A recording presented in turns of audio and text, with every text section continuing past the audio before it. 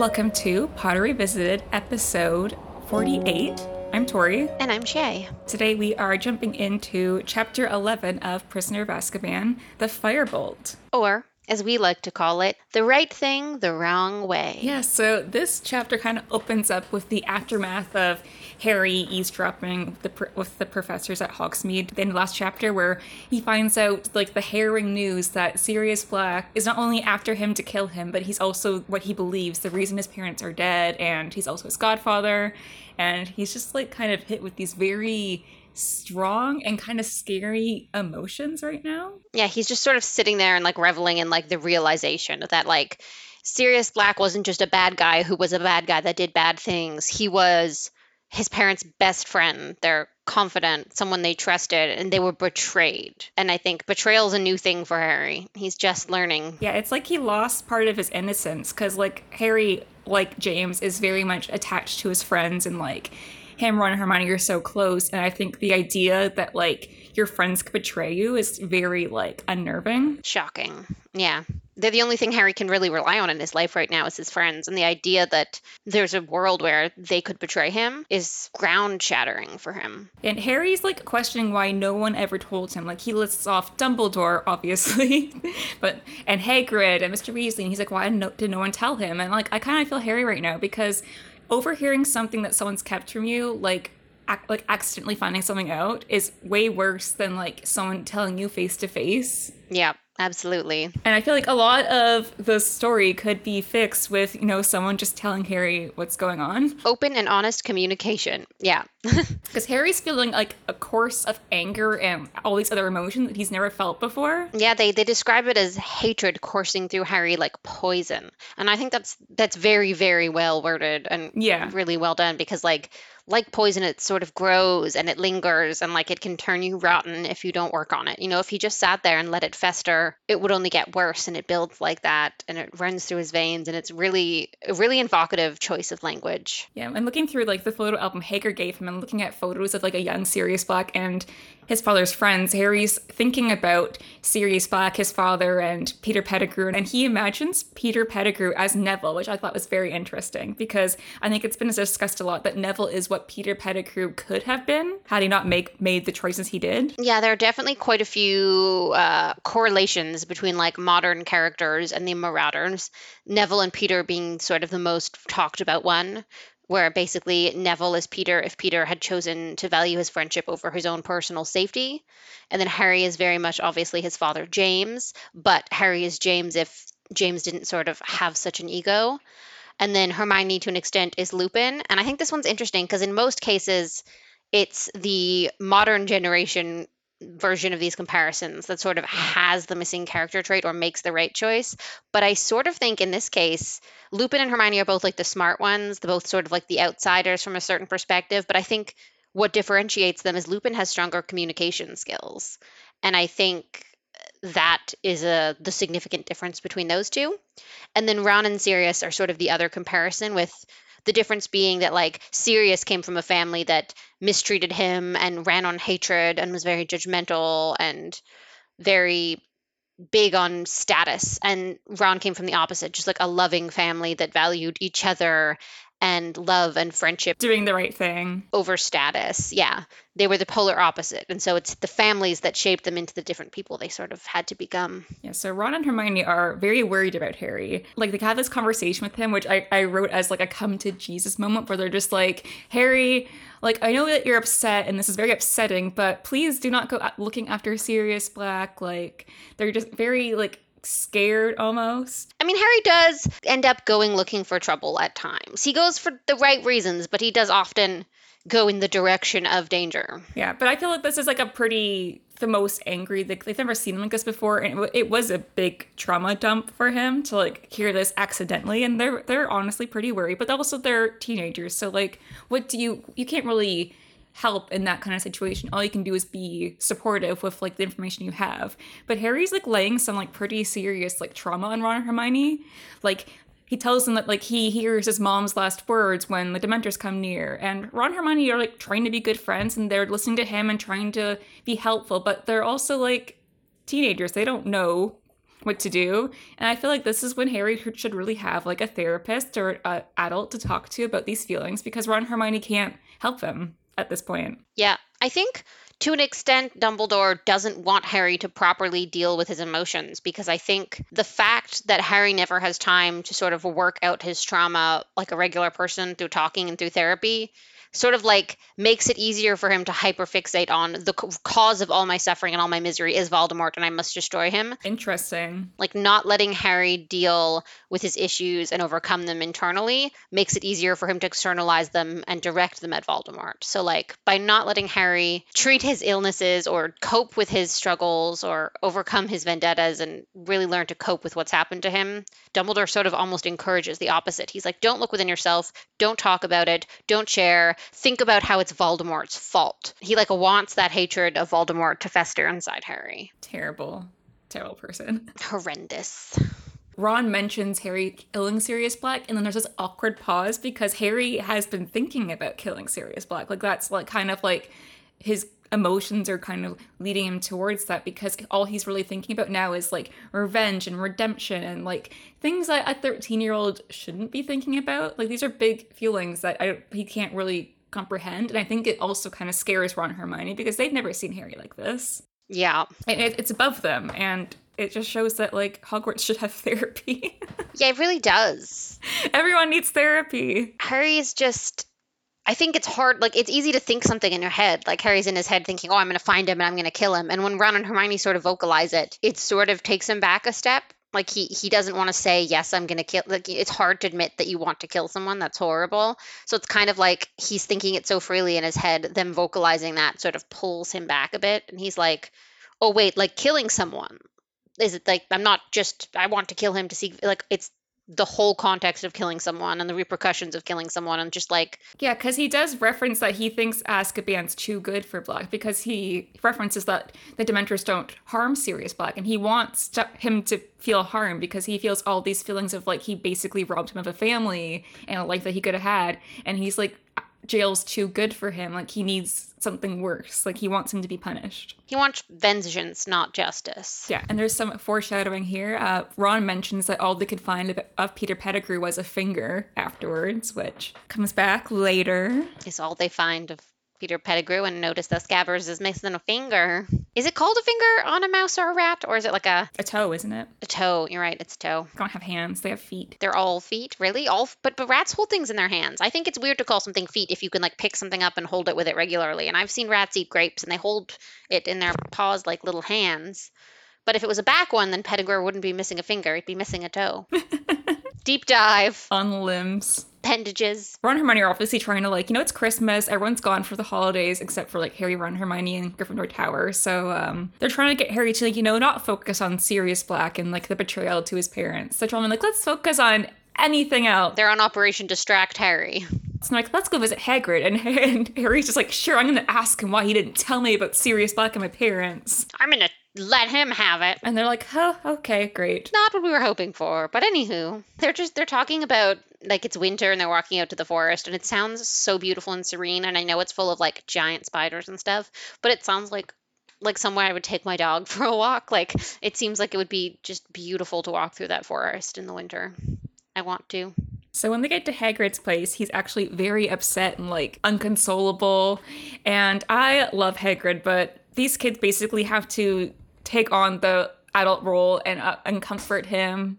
Like, Hermione's, like, giving like, we find out that Buckbeak has been under investigation. So if they find him negligent, they're gonna kill him because he's dangerous, and Hagrid's very upset about it. And so Hermione is trying to give him, like, you know, some suggestions and advice, and Harry is like, for Hagrid, he's like, okay, I'm not gonna yell at him for what he didn't tell me. I'm gonna comfort him. It's very adult of Harry when he discovers what Hagrid's going through emotionally with Buckbeak to, like, put his own personal anger and frustration on hold and, like, let that go on the back burner and understand that, like, Hagrid's current struggle is more immediate and pressing, and, like, acknowledge that he'll bring it up later. This isn't the time to yell at Hagrid for not telling him about Sirius. I think that's very mature of Harry. And Ron's like, I'll make some tea, which is my go-to. Yeah, I find Ron offering to make tea is it's like everything. It's so perfect because when I'm sad, I want a cup of tea. It's very comforting, but also it's such a depiction of like, I guess when you're feeling emotional, like it's almost like a motherly thing to do. Yeah. Like it's such a warm and loving, there's like, I'll make you, like, I don't know what you're going through. I can't really understand what you're feeling, all these emotions, but I can make a cup of tea. I feel like Ron in the earlier books isn't great with like emotional times as we see like later in the book.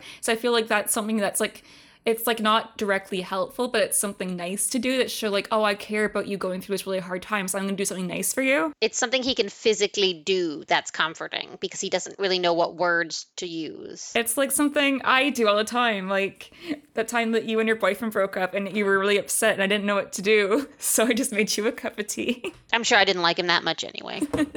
I also think that, like, in my mind, Ron's doing that because when something's wrong with him, I can picture Miss Weasley doing that. Like, she's like, okay, Ron, we're going to talk about it. We'll have a cup of tea. I feel like it's definitely a very learned mood. Yeah, he brings a cup of tea. She would sit down next to him and say, Ron, are you okay? Let's talk about it. And I feel like it just feels like he comes from such a place of warmth that that's his, like, okay, I'll make the tea. It's cozy and it's loving. And I love that for Ron. Now, during this time, Hagrid opens up about his time in Azkaban because he's worried if he does anything to help Buckbeak, he'll go back into Azkaban, and how like the whole board of control magical creatures is corrupt, and he's just like really scared. And the way he describes it sounds absolutely terrible. Like you're filled just with like this absolute dread, which is on like par for it being a way to describe depression. Yeah. And also like reliving all like his worst moments, like when his dad died and like when he got expelled from school. And like, yeah, it does sound really awful. It's horrible. Honestly, the Dementors making the prisoners depressed feels like cruel and unusual punishment. Like, wouldn't it be better in the long term to put prisoners in like a state that's like not happy necessarily because they need to learn from their mistakes, but like sort of like a sleepy lull, almost like being a bit stoned so that like they're chill, they're more docile, and if there's someone whose sentence could be commuted when they get out, they're not traumatized emotionally and looking for vengeance for the years of suffering they were put through. Like it's like a, you can't be with your family, but you're chill, you're lull, it's okay. Compared to, you know, Hagrid, like not like you can be sad around kids, but I feel like as an adult you kind of have to like you shouldn't rely on kids to support you during emotional times. Yeah, I think it's healthy for adults to demonstrate to kids that they too go through things and feel emotions and have bad days, but it's unhealthy to expect the kids to solve your problems or resolve what's causing your emotions. And they really are trying. Hermione, being Hermione, is immediately being very analytical and logical and looking for the practical response or the solution to what Hagrid's going through. And Ron, again, is doing his best to emotionally support him by making tea. And they're all in their own way doing their best. Harry not complaining to Hagrid about his own stuff right now. Like, they're taking care of Hagrid in their own ways as best as they can, and it doesn't seem like an appropriate thing for Hagrid to expect of them. Yeah, that's just kind of like the relationship with Hagrid, where like Hagrid's the adult, but they're more taking care of him. Not all adults are grown-ups. Yeah. And sometimes the kids have to be the grown-ups. Yeah, we have talked about Hagrid kind of being stunted from like when he got expelled. Yeah, he hasn't really socialized as equals with a lot of adults, I don't think. So he still feels like he's a step below them, so he sort of acts that way, maturity-wise. The trio are like really nice, and they decide to spend like their Christmas break researching like hippogriff baiting and like going to find things to help Hagrid. Yeah, it's a good and healthy, productive focus of all their energy, and Harry's having feelings. It just keeps Harry distracted too, which I think Ron and Hermione like because they are worried about him and just his anger, and because he's more thinking about Hagrid and Buckbeak, he's kind of distracted about all that stuff. And also it's kind of the perfect Gryffindor activity. Like they're working hard to defend the little guy from the big, mean government agency, and like it's the like it's a cause for the, like it's so Gryffindor to step in and help the defenseless, you know, which is Buckbeak, and it's the most classic Gryffindor. Like if you needed to make up an activity to keep some Gryffindors distracted, that's like probably one of the first choices. A justice crusade for an innocent creature. Yeah, so we open up with Christmas morning, where Harry and Ron are opening their gifts in their dormitory. More sweaters.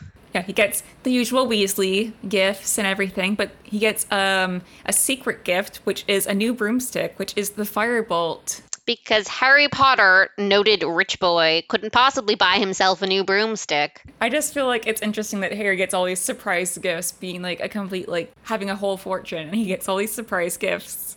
I mean, I guess it says something about his character that he has the money to buy himself things and doesn't, and it probably they want these particular items that he's gifted to feel special, like to be more important to Harry and emotional than just something if you buy yourself.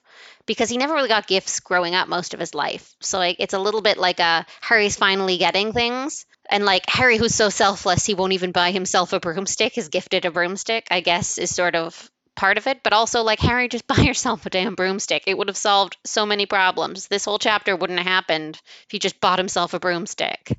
So much time. But Ron's first guess is that Dumbledore gifted Harry the broom, which kind of makes sense because we know that Dumbledore sent Harry the invisibility cloak in the first book. And Harry just mentioned, like, oh, that was actually my dad, so it's a family heirloom, so it doesn't really count as a gift. But then Ron thinks that Lupin may have sent it to Harry. He's like, oh, Lupin likes you. And then Harry's like, well, Lupin can't afford this. And I just think it's interesting that Ron kind of connects the relationship because we do know that there's more to Lupin than has been shown at this point in the novel yet, especially his connection to Harry. Yeah. So even Ron can kind of notice there's something there. Yeah, I feel like Lupin is a very warm person when he wants to be, and I feel like he probably occasionally, like he's much more professional than most people, but I think at times maybe he treats Harry with a fondness that you would notice a bit differently, you know what I mean? Yeah. I don't know. He has warmth towards Harry because he knows him, even though Harry doesn't know Lupin. But Ron also notes that Lupin wasn't in the hospital wing when he was ill. So there's kind of more foreshadowing, like, what's going on with Lupin if he wasn't in the hospital wing when he was sick? Like, what was going on with him? I don't find that suspicious to me. I mean, like, I know it's suspicious because it's a hint, but to me, like, it's like being sick but not having a doctor's note because you didn't go to the doctor. Like, your tummy aches or you're throwing up. You don't want to go to the doctor. And if it's just like you need an extra day of sleep and rest in bed and a cup of soup, why go to the hospital wing? It's very like an offhanded, like, thing that will play into later. Like, we know that Lupin's not actually sick, but it's just this offhanded thing being like, oh, if he was sick, well, he wasn't in the hospital wing because I was doing my detention there and I didn't see him. Yeah. I just think, like, I never would have thought to be suspicious of that in Ron's case. I would have been like, I was sick. I wouldn't want to be in the hospital wing surrounded by other sick people. I'd want to be in my own bed, you know? So they're kind of gawking over this broom because it's like a huge deal to them as, you know, Quidditch fans. And the Maserati of brooms. Ooh, look at that handle. Ooh, those bristles are so bristly. Hermione comes in, but she brings Crookshanks with her, which I don't get. Like, I get her wanting to come see them, like, over the holidays and maybe give them their gifts in person because there's no one else there and she can get into their dorm and they can get into hers. But, like, she knows that Ron keeps Scabbers in there, and her whole thing with getting the cat was like, oh, don't worry, he'll stay in my dorm and yours will be in your dorm, and they won't, like, they won't attack each other. But, you know, she doesn't think. Brazenly carries her cat in. And, like, Ron gets mad, and I'm 100% on his side. Like, she told him she'd keep it in her dorm. She brought it into his dorm. She knows the rat is sick. And, like, that dorm is the only, like, safe place for that rat, kind of. And she just, like, brazen. And even when they say, Hermione, your cat shouldn't be here, she kind of, like, ignores them. And I'm like, Hermione, that's such a dick move. Like, you've already proven you're so neglectful of pet owner, but now you're, like, neglectful of Ron's safe place, Ron's pet safe place. I take pet safety very seriously, and so this offends me deeply. But my other question is, we know the girls' dormitory has a spell, so if the boys try and go into it, it turns into, like, a slide and they can't get in or something. But girls can just brazenly walk into boys' dormitories. I think that's a little sexist. I'm saying if boys aren't allowed in girls' dormitories, girls shouldn't be allowed in boys' dormitories. I think it goes back to, like, the purity culture and, like, way back in, like, Regency era where, like, girls would never go into a boys' dormitory. Of course not. But, like, it's just stupid. But, like, it was, like, to protect the girls. It just comes, like, back from, like, history, I feel like. Yeah, they've got to protect the delicate ladies from the boys, but the boys couldn't. There's no woman would ever think to go in the boys' dormitory. It's just like, of course not. Sort yourself out, Hogwarts. The sneakoscope that Harry got goes off when Crookshanks and Scabbers are running around, which is, like, an interesting foreshadowing hint because they think that the sneakoscope's, like, broken and, like, it's cheap, so it just goes off whenever. But it's actually accurate and letting them know there's a bad guy in town. And Harry actually notes that, like, after they get Crookshanks, like, out of, like, the dormitory, that Scabbers is not looking well. Like, he looks sick and there's patches missing, so it's kind of like a hint that Peter knows what's going on. Like, he knows that Sirius tried to get him once and that Sirius is probably coming back. Also, he's probably a little concerned he might get eaten by a cat. Yeah. Like, it's a very like, if he's in mouse form or rat form and Scabbers gets him, I mean, he could try and transform, but it's a race against time. I wonder what happens living as, like, in your animagus form for so many years. Like, what happens to you as, like, a human being? Like, it has to, like, mess up. I mean, you lose a lot of, like, social skills, but also just, like, his, like, posture would be different because of the way a rat moves. His, like, feet, he would have calluses on parts of his hands that you wouldn't normally, like... He would definitely have terrible posture. His spine would have, like, curved in ways that are not normal for humans. I know a thing or two about that. I have scoliosis, and it hurts. And I think that he would probably have to, like, focus to turn back because he spends almost all of his time in the presence of wizards. Yeah, I'm pretty sure he's made to transform back at the end of the book. He, like, Sirius and Remus force him to change back. Yeah, I mean, I don't know if he can himself, but I think he probably could, but it would take a lot of focus and, like, it would be hard to turn back, I think. Yeah, because he's been living as a rat for, like, 12 years, and I assume it's been consistent. Like, he's never turned back into a human. Mm-hmm. Which kind of makes me think, like, if he was stressed out because he was being chased in rat form by Crookshanks, he could have just died. Like, we could have never known the truth about Peter Pettigrew, and Crookshanks could have eaten him. Like, what a twist. They find out, like, later from Lupin, where is your rat? It's actually Peter Pettigrew. And they're like, funny story. Like, actually... Hermione sees the boys gawking over this broom, and she's like, oh, who sent you that? Because obviously she knows it's a broom, and, like, Harry lost his broom. And when they explain, like, oh, it was sent to Harry anonymously, and it's super expensive, and she's just like, what? And I do get Hermione questioning it as smart, because Harry and Ron are just kind of like, they're just like, oh, some random person sent, like, this, like, crazy broomstick that's, like, super expensive, and, like, yeah, who does that? And they're like, oh, this is great. It's like if a stranger in the back of a truck offered you an ice cream and you hopped in the back of the truck. Yeah. Anyone who's super into their sports, or their anything really, like, if you have a passion and a hobby, you can be so blinded by something that's really relates to that. And then someone that's not really into it, just like here are the facts that are kind of sketchy. But you're like, but no, this thing is so cool and I'm obsessed with it. It's a lot like internet scams. You know what I mean? No one's going to send me, like, I'd be Hermione if it was a link. Click this link to get a free car. I don't drive. I don't need a car. I'm not interested. You can't convince me to click your obviously spammy link. But if it was click this link to get 2 tickets to Taylor Swift's Era Tours, I might consider whether or not risking the virus is worth it. And that's sort of what this broom is for Harry, right? It's the thing a lot of people know he needs. It's expensive and it's fancy. So it's hella suspicious. Although I do think one suspect they should have considered to have gotten Harry the broom is actually McGonagall. The first time I read this, I was like, it's obviously from McGonagall. Mrs. Your safety's the first important thing except for Quidditch. That's actually the first important thing. Would totally buy the seeker of her team a better broomstick, just so her team will do better. And she'd get in trouble if people knew, so she'd do it anonymously. Like, that would be my first suspect besides the serial killer on the loose. But I think Hermione takes the Sirius Black stuff a lot more seriously than Harry and Ron take it, because they're very classic Gryffindors where they're just, like, going about their life, doing bad things that'll get them in trouble, and Hermione's just like, there's a mass murderer on the loose that's after one of my friends, and, like, everything could be, like, a sign that he's, like, trying to kill him. Yeah. But Hermione's, like, not really trusting at the broom, and Harry and Ron are just talking about how cool it is, and she's just kind of like, she, like, kind of voices her, like, mistrust over it, but nothing really else happens, and they go down for their Christmas dinner, which is actually really cool because this is, like, the first year where, like, there's not a lot of students there, so he has them all sit at one table, and they're doing the wizard crackers again, and Snape gets a vulture-covered hat in his cracker, and, like, was this on purpose? Like, did Dumbledore know? Did he make this happen? Because... Yeah, big old witch hat with a vulture. You mean is Dumbledore being a dick? Is he bullying Severus Snape right now? Yes, he probably is. Do we need a Dumbledore sucks count? We should have started a long time ago. Dumbledore sucked from chapter 1. 50 plus times.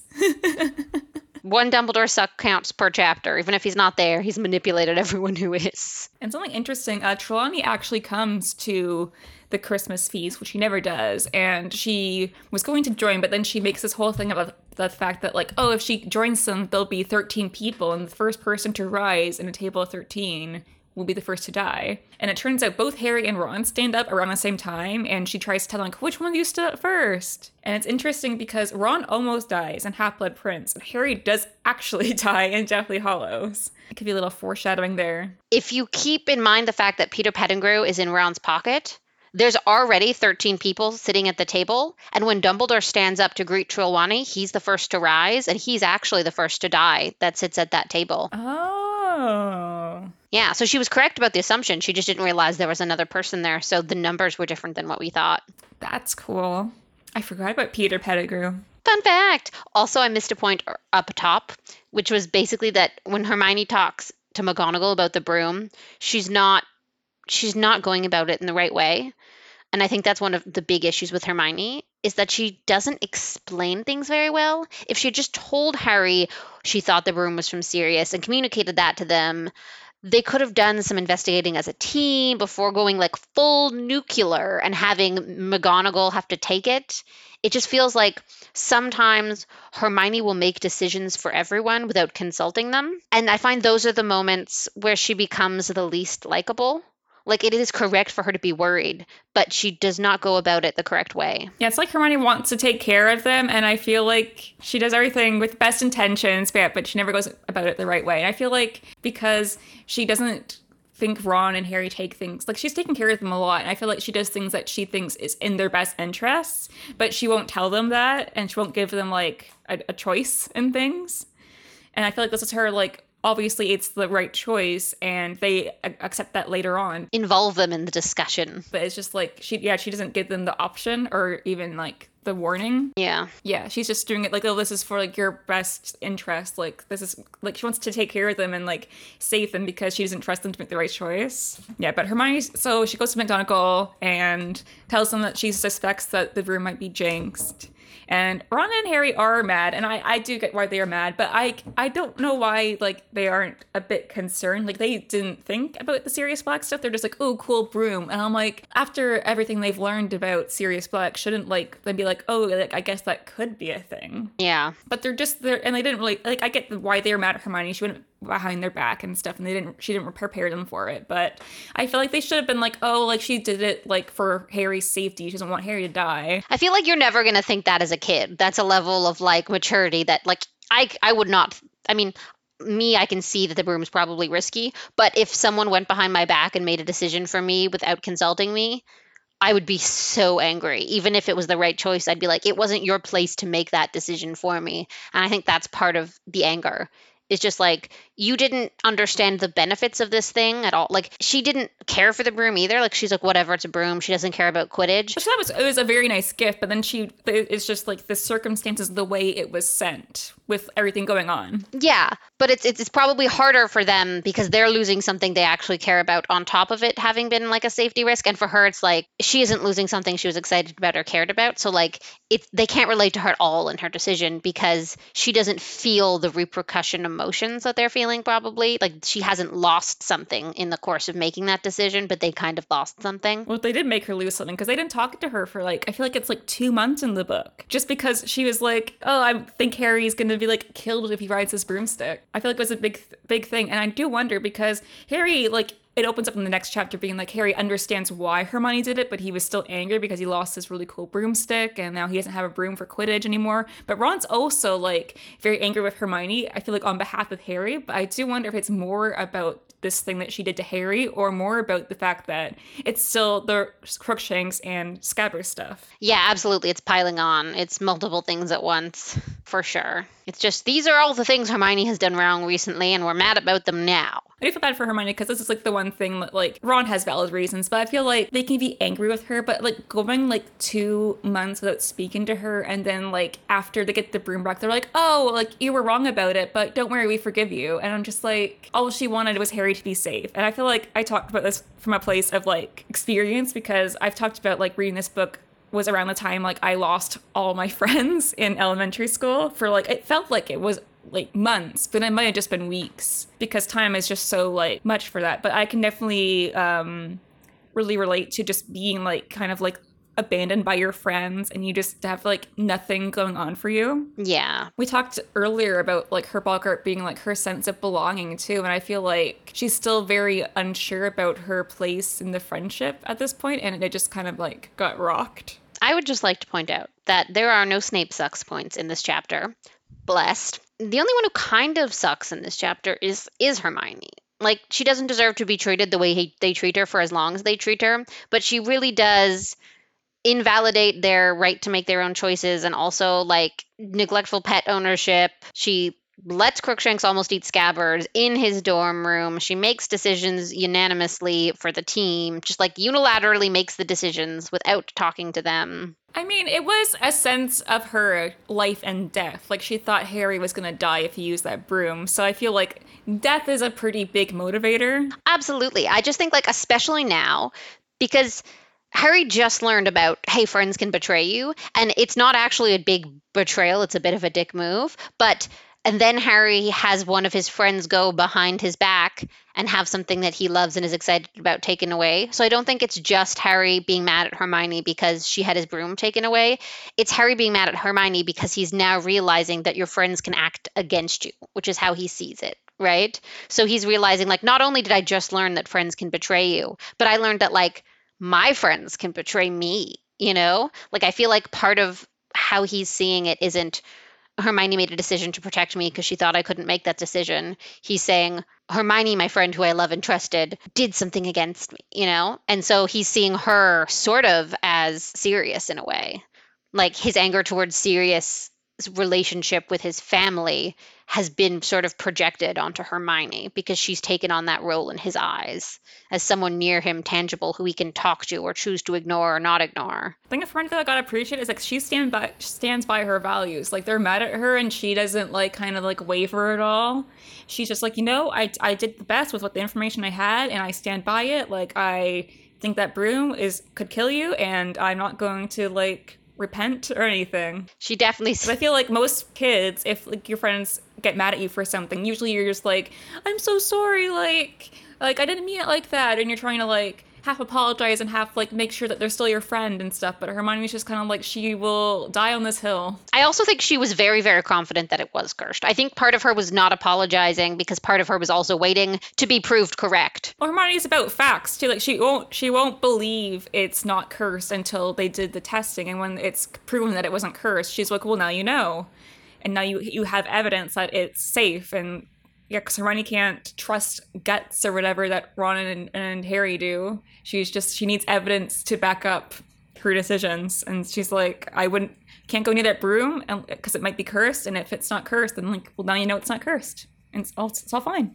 This is our first kind of like the big friends fight in this book. There's a lot of growing pains, and so it starts with like Harry and Ron not talking to Hermione for months or two, and then there's a big blow up between Ron and Hermione that happens a bit later. So it's interesting. This is like the first book that kind of starts it off, because I feel like having fights with your friends and kind of like making up and stuff, that's a part of growing up. And so this is kind of the first book that kind of starts it off. And it's interesting because I feel like what it comes down to is maturity levels in different areas. Hermione is more mature in Harry and Ron when it comes to like looking at the bigger picture and understanding the consequences of something. She knows it could be cursed, Harry could die, someone could get hurt. But at the same time, she's really immature at understanding other people's feelings and things like that. So she doesn't realize how much worse it is to do it behind their back than it would be to just like explain to them why it's dangerous. So I feel like it's her being more mature about broader contexts, but still not being mature enough to have the communication skills or like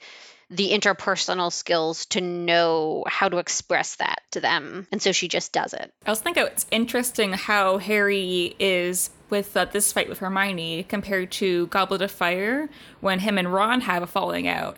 And it just hits him so much worse because he loves Hermione and like they're friends and stuff, but she's not Ron.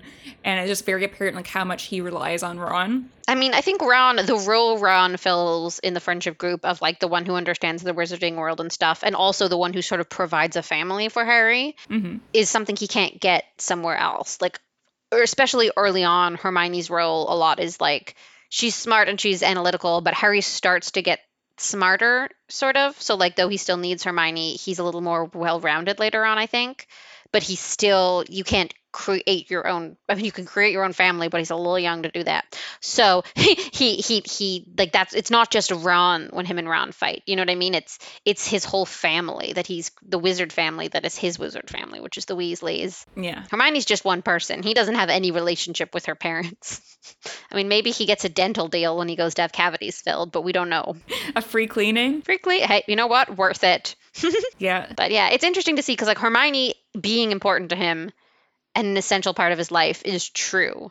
But Ron is more than just Ron and Ron's role to him. He really is that bridge to family. I think it's also because, like, in Chamber of Secrets, they talk about a lot about everyone thinking he's the heir to Slytherin, and Ron stands by him, and that means a lot. Mm-hmm. But in Goblet of Fire, Ron doesn't believe him, and I feel like that hit him a lot, that Ron just didn't believe him or have his back. Yeah. Ron, who always believes him and sort of is almost always on his side on most things, even the broom thing. He's, Harry and Ron. It's like Harry and Ron against the world. He's not used to Ron being on the other side of anything than him. And that hit him hard. Yeah. But do you have any closing remarks for this chapter before we sign off? I think it's great how, like, annoyed given that I know the broom, I would have 100% thought the broom was cursed and made sure someone looked into it.